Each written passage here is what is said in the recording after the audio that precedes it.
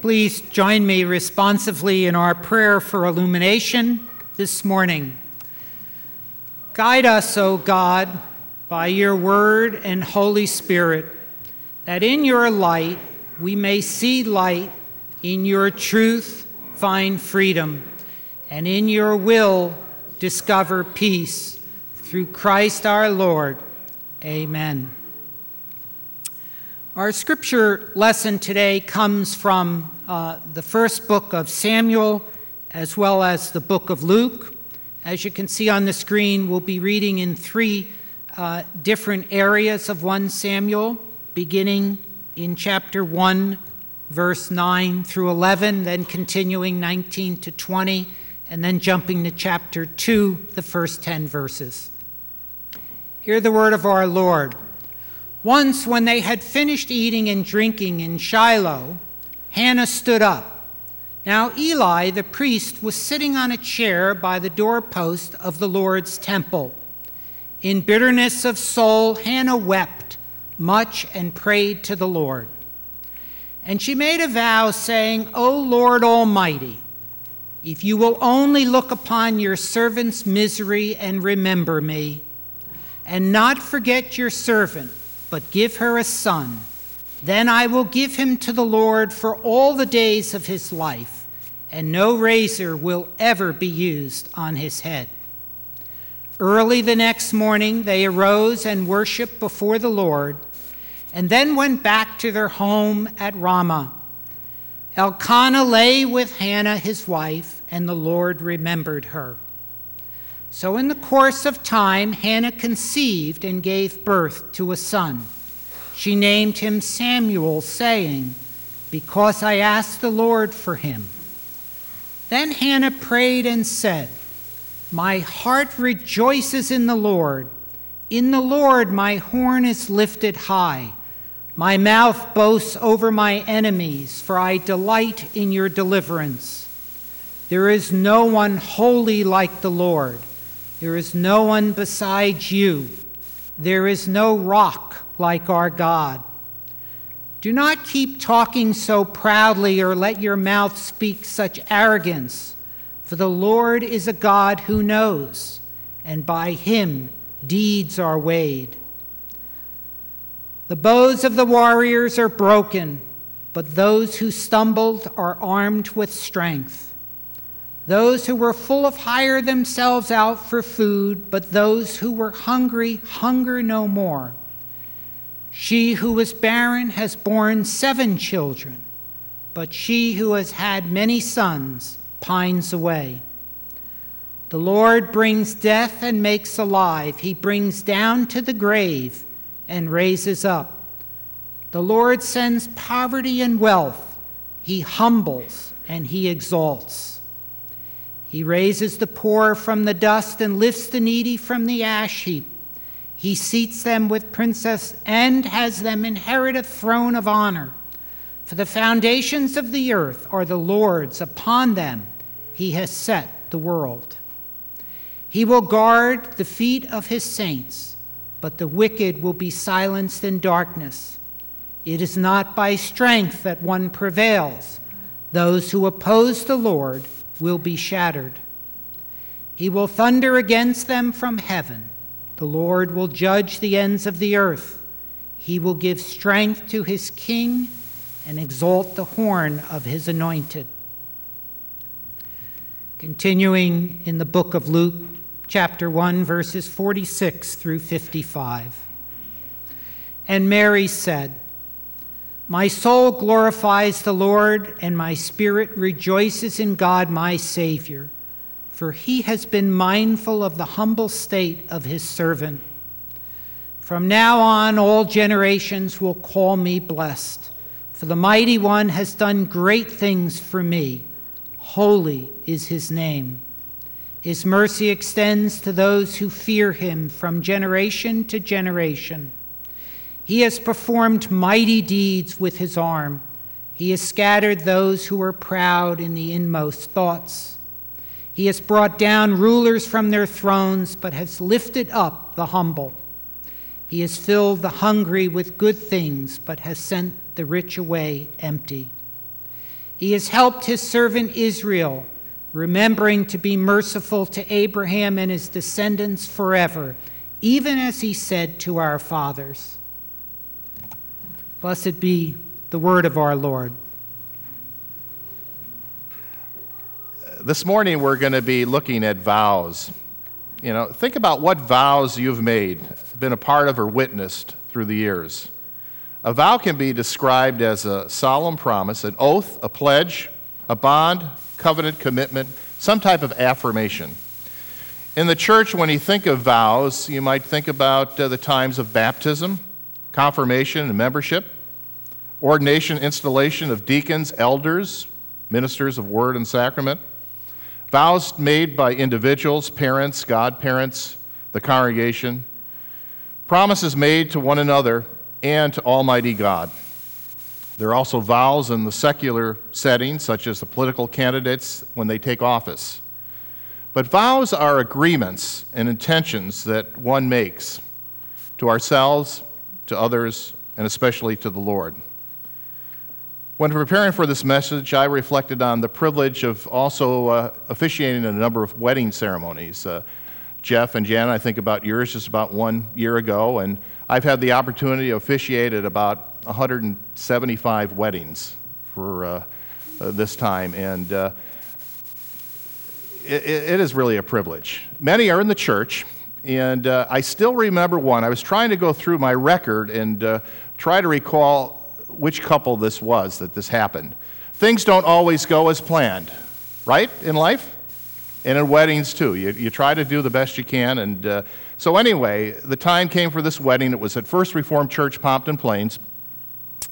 The sanctuary is similar to this sanctuary. You have a chancel up here where there's some steps. You have a long aisle. You have a balcony. And you have pews on both sides. So it's a very similar structure of the church. And the rehearsal came, rehearsal went. The day of the wedding came, and it's a special time where you're really able to see the bride and the groom really close up. And you see their excitement, you also see their fear. And so it came to the time of the vows, and I have everything written out, word for word, okay? You know how the vows go? To have and to hold from this day forth, from better, okay, they wanted the traditional vows, and had their names, everything like that, because sometimes you might not remember that. So the time came for the vows for the groom, okay? And I said, well, stand next to each other, don't look at me, repeat after me. And so the groom started. And he said, I forget his first name, I, so-and-so, take you, so-and-so, to be your husband. And then after that, I don't know if I had a brain freeze or what. Do you ever have those? Where it's like, I'm reading something, but it didn't come out. So I said something, it was all right, but it didn't make sense at all. And the groom repeated exactly what I said. Exactly what I said. It didn't make any sense. I said, repeat after me. So, and I said, well, okay, wait a second. Let's go back and try it again. But vows, sacred, special times where, a commitment is made.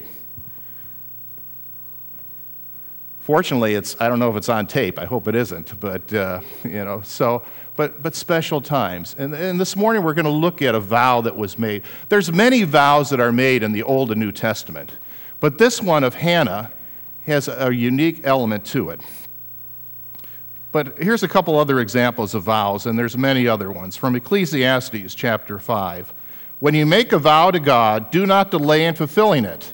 He has no pleasure in fools. Fulfill your vow. It is better not to vow than to make a vow and not fulfill it. And words from Matthew, words from our Lord Jesus. Again, you have heard that it was said to the people long ago, do not break your oath, but keep your oaths you have made to the Lord. But I tell you, do not swear at all, either by heaven, for it is God's throne, or by the earth, for it is the footstool, or by Jerusalem. It is the city of the great king. And do not swear by your head, for you cannot even make one hair white or black. Simply let your yes be yes, and your no be no. Anything beyond this comes from the evil one. And as I mentioned, there's several other vows if you look there. But this morning we're going to look at that story of Hannah. And as Henry was reading, we could have read the whole first chapter, but in the lectionary, narrative lectionary, they only pick out a few of the verses. And the story starts with verse 9. And really, if we backtrack, we would know more about the particular characters. First of all, this is one of the historical books, Samuel. It's in two particular letters, 1st and 2nd Samuel. And it was a time where the judges were really ruling, a loosely confederation of the Israelites, and they had the different tribes. And they were kind of looking around, and they saw the other kingdoms had kings. And they thought, well, we need a king too. We want one person to really rule over and represent God in our midst. And you think about some of those kings. You think of Saul, you think of David, Solomon, and then there were others after that. But before Saul is anointed as king, we hear about Hannah, her husband, and his other wife. You know, I think about a second wife, and that I don't think that worked out well, but they really were doing polygamy at that time. So, but that's another story, right? We won't deal with that. But we have Elkanah, who was from the Levite tribe, his second wife, Peninnah, and then the children from this particular union. Hannah was not able to have children, and at that time especially, if a woman was not able to bear children, it was really a negative. And again, he married another woman, so they were able to have the descendants as well as economically had children to do some of the work, as well as keep the ancestry alive, and especially if a son was to be born. We don't know much about this woman, Hannah, and not a great deal is known about a lot of the characters in the Scripture, but we do get a glimpse of her life. She was a God-fearing person, and she was honest in her request that she made to God. You know, she went to the temple, she prayed often, and really wanted this request, and she made this vow that was one that she was willing to keep. And she said, "O Lord Almighty, if you will only look upon your servant's misery and remember me, and not forgive your servant, but give him a son, then I will give him to the Lord for all the days of his life, and no razor will ever be used on his head." Now, that was a bold vow that she made. And she was in the temple, and Cheryl and I were talking about this before, about this particular passage. It seemed that she was mouthing the words, and Eli the priest was there, and he thought that she was drunk. And then they had a conversation, and she expressed, you know, her misery, her depression of not being able to have a child, and it meant so much. Elkanah loved her greatly, and loved her more than the second wife. But the second wife was really taunting her with that, and that probably even added fuel to the misery that she was feeling. But when Hannah had that discussion with Eli, she had a change of heart. And then he answered her, "Go in peace, and may the God of Israel grant you what you have asked of him." She left that temple. Again, she didn't know that her answer was going to happen the way that she had prayed for it. But she left, not downcast, but a sense of God's peace and presence. And Samuel's name also means God heard. You know, God heard her prayer. We begin the book of 1 Samuel before that birth happens, and Samuel is one of the great leaders of Israel. Today and throughout history, not having children may be seen by some as a negative. It's different maybe today than in Hannah's time, because some people decide not to have children. Some people are not able to have children biologically. Some are able to adopt. But at that particular time, it was really being a woman for one thing, but also not being able to bear a child was really very devastating. Her spirit was downcast. And I think we can understand, right? I think I can. I know that, and people I talk with, to really sometimes just be downcast, to kind of feel that God is not for you. And also, it seems there might be an aspect of bartering. Can we barter with God? Have you ever said something like this? "God, if you would only do this, I will," or "Please get me through this, God, and I will do whatever you want." I've prayed that. I've thought it. Maybe I haven't verbalized it, but I've prayed that at times. But by God's grace, and let me underline that, by God's grace, Hannah's prayer, after years, was finally answered, and answered in the particular way that she petitioned. Now, one thing, we don't always get what we ask for in prayer.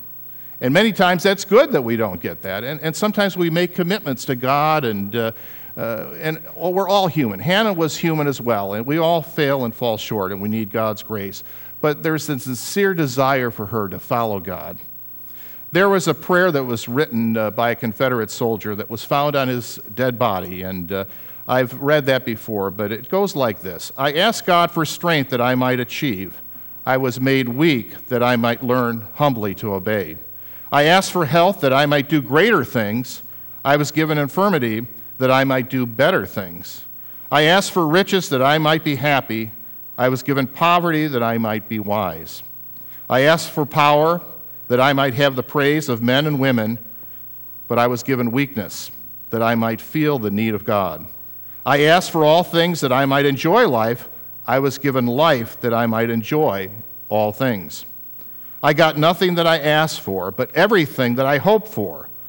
Almost despite myself, my unspoken prayers were answered. I, among all persons, most richly blessed. We don't know the name of the soldier, but to me that really describes a depth of faith and trust in God. Receiving almost the opposite of what one is requesting. You know, we can try to demand from God, but that's not going to work. It's grace, humility, honesty before God. It's by God's grace that we're given life, made whole and saved, not only by our acts of charity and service and nicety, and our response is that of thanks. Too often we may believe that what we have and who we are is because of our efforts and smarts. Maybe we've had special privileges several others don't have, and we fail to be grateful for these privileges. To be humble. You think about Jesus' life, the humility that he showed, the washing of the disciples' feet. The first will be last, talking with sinners, talking with outcasts, associating with them, encouraging them to believe in God. Later on in Samuel's life, he is open and listening to the call that God has, and he says, "Here I am," and available to God in openness, but to have purpose and love that we're entrusted with. Jesus fulfilled his purpose. It wasn't the easy way out. There was sacrifice. There was even the sacrifice of his death. Jesus chose not to save himself at the end of his earthly life, but offer his life as an atonement for all the sins of everyone. By his stripes we are healed. Each of us can still love, receive love, and experience God's grace through Jesus Christ. We each are called, forgiven, redeemed, and gifted by the living God, but to use these gifts entrusted to us. For life isn't always easy. Maybe today we're struggling with doubts, illness, challenges, problems. Life is not always fair. It's not in our control. Have setbacks, doubts, struggles that push us maybe to the edge. But we can be confident, trusting in our Creator and Redeemer. Remember, the Lord is with us, even especially in difficult times. But the final thought I'd like to share, and I think it's a really important one, is to be a grateful person, a thankful person, and filled with hope. I thought about Hannah. Maybe she wouldn't be in the scriptures. What if that prayer wasn't answered? How would her faith have been different? Would she have held that against God? Or would she be able to kind of rise above and say, God, I can't understand why this didn't happen, but I trust you. I trust in you. There's a psalm that I used to know by heart, but it's one of gratitude and thanks. Psalm 100. Know that one? Shout for the, what? Okay, shout, just kind of testing you, just kind of see if you're there. And shout for joy to the Lord, all the earth. Worship the Lord with gladness. Come before him with joyful songs. Know that the Lord is God. It is he who made us, and we are his. We are his people and the sheep of his pasture. Enter his gates with thanksgiving and his courts with praise. Give thanks to him and praise his name. For the Lord is good, and his love endures forever. His faithfulness continues through all generations. A short psalm, only 6 verses, but succinct in expressing an attitude of gratitude. You know, that power enables us to go beyond whatever circumstances. Know that the Lord is with us. But I can understand that feeling of Hannah, especially those years prior.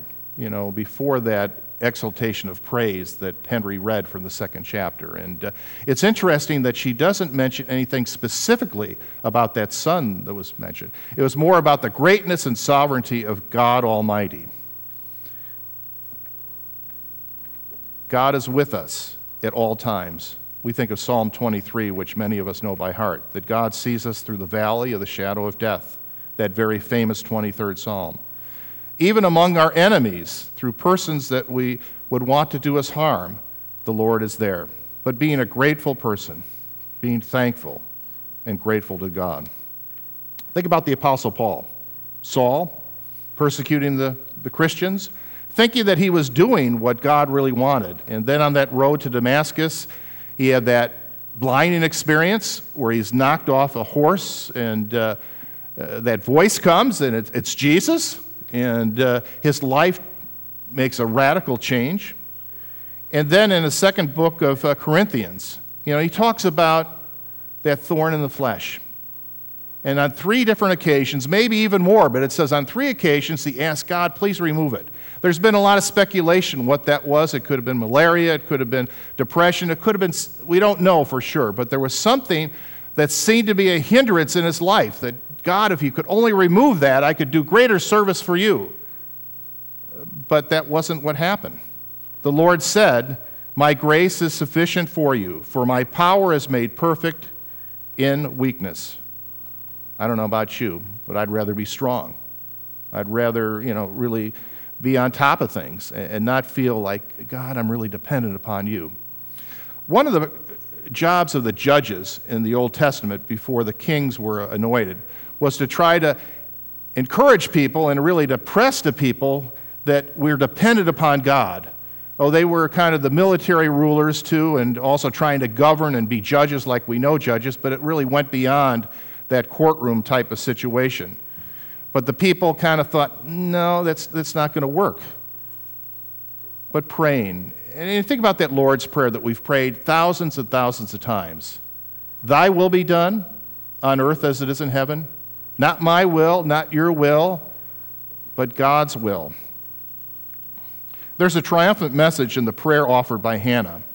She says, there's only one holy like the Lord. There is no one beside you. There is no rock like our God. He humbles and exalts, raises the poor from the dust. For the foundations of the earth are the Lord's, upon them he has set the world. So we are here today, soon to depart from the sanctuary. Help us to remember God's presence and care with us, and also that God uses each one of us in many ways.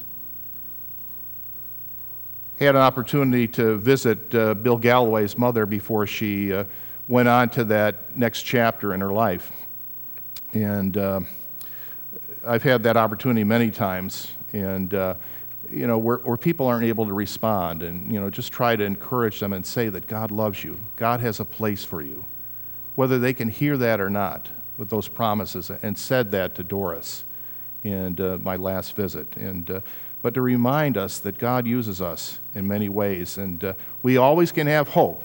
It doesn't mean that things are going to work out the way that we ask. The other night, I don't know if you know this, but I'm a big Chicago Cub fan. I'm a Chicago White Sox fan, but they haven't won the World Series since 1908. I'm not that old, but then they were in the World Series in 1945. I'm not that old either. So there's been some years where they've come close, and there was a game against the San Francisco Giants in the playoffs. It went on forever. The game finally ended up at 2:45 Eastern Time, and I stayed up till the end, and they lost that game. Okay. The next game, I'm thinking, all right, they can win this. And I'm looking in the 8th inning, and it's like they're down 5-2. And I thought, well, there's always game 5. And so I went to sleep. I get up about 6:30. I'm looking at the internet. They win 6-5, and they said it was one of the biggest comebacks ever in history. And where was I? Sleeping. Sleeping in that. So I thought, so I played it over and over again so I could kind of relive that. And I'm thinking, I guess I didn't have enough hope in them. But how they talked, and, things don't always work out the way, of course, but they had that hope. They had that belief. And I know life is more than baseball, but think about your life. Think about others that you come into contact with, and how can you be that agent of hope? How can you encourage people with God's love and grace? How can, even when situations seem to be hopeless, that you can provide some type of hope, reminding people that God is present? Hannah's story is a meaningful illustration of faith, hope in the Lord, and placing trust in Him. Whether our prayers are answered in the way that we want or really not answered, that's not the most important thing. It's the trust of God. God's purposes are carried out through history and centuries, through Hannah, through Samuel, all the way to Jesus Christ, Jesus who showed us His life in all its fullness, even to a death on the cross for us.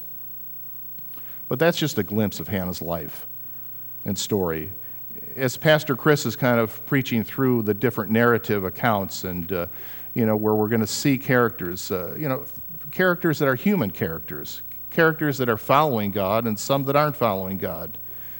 But we also see our story.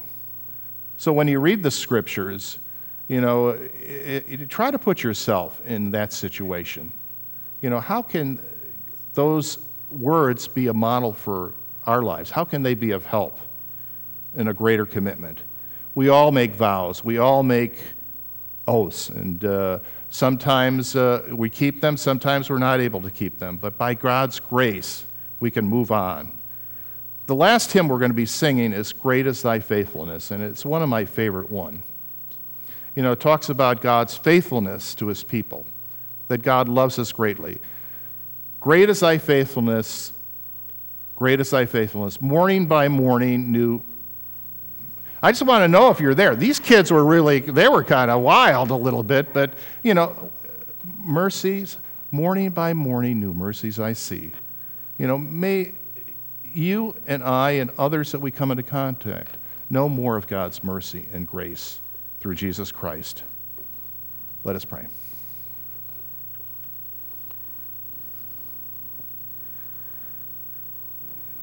Lord, it might be very interesting to find out more about Hannah's fuller life, but we're only given a glimpse of her faithfulness towards you, her husband's faithfulness towards you, that answer of prayer that came in a miraculous way. Sometimes we are people that don't feel that hope because maybe our requests, many of them, do not get answered or answered in the way that we want. But help us to go from this place of worship to praise you, God, to thank you, to trust you more deeply and profoundly as your disciples, as your friends, as your servants, as Hannah gave the example. We ask this in your name. Amen. If you're able, please stand as we affirm our faith in the words of the Apostles' Creed. Saying together, I believe in God the Father Almighty, maker of heaven and earth, and in Jesus Christ, His only Son, our Lord, who was conceived by the Holy Spirit, born of the Virgin Mary, suffered under Pontius Pilate, was crucified, dead, and buried. He descended into hell. The third day He rose again from the dead. He ascended into heaven and sits on the right hand of God the Father Almighty. From thence shall come to judge the living and the dead. I believe in the Holy Spirit, the holy universal church, the communion of saints, the forgiveness of sins, the resurrection of the body, and the life everlasting. Amen.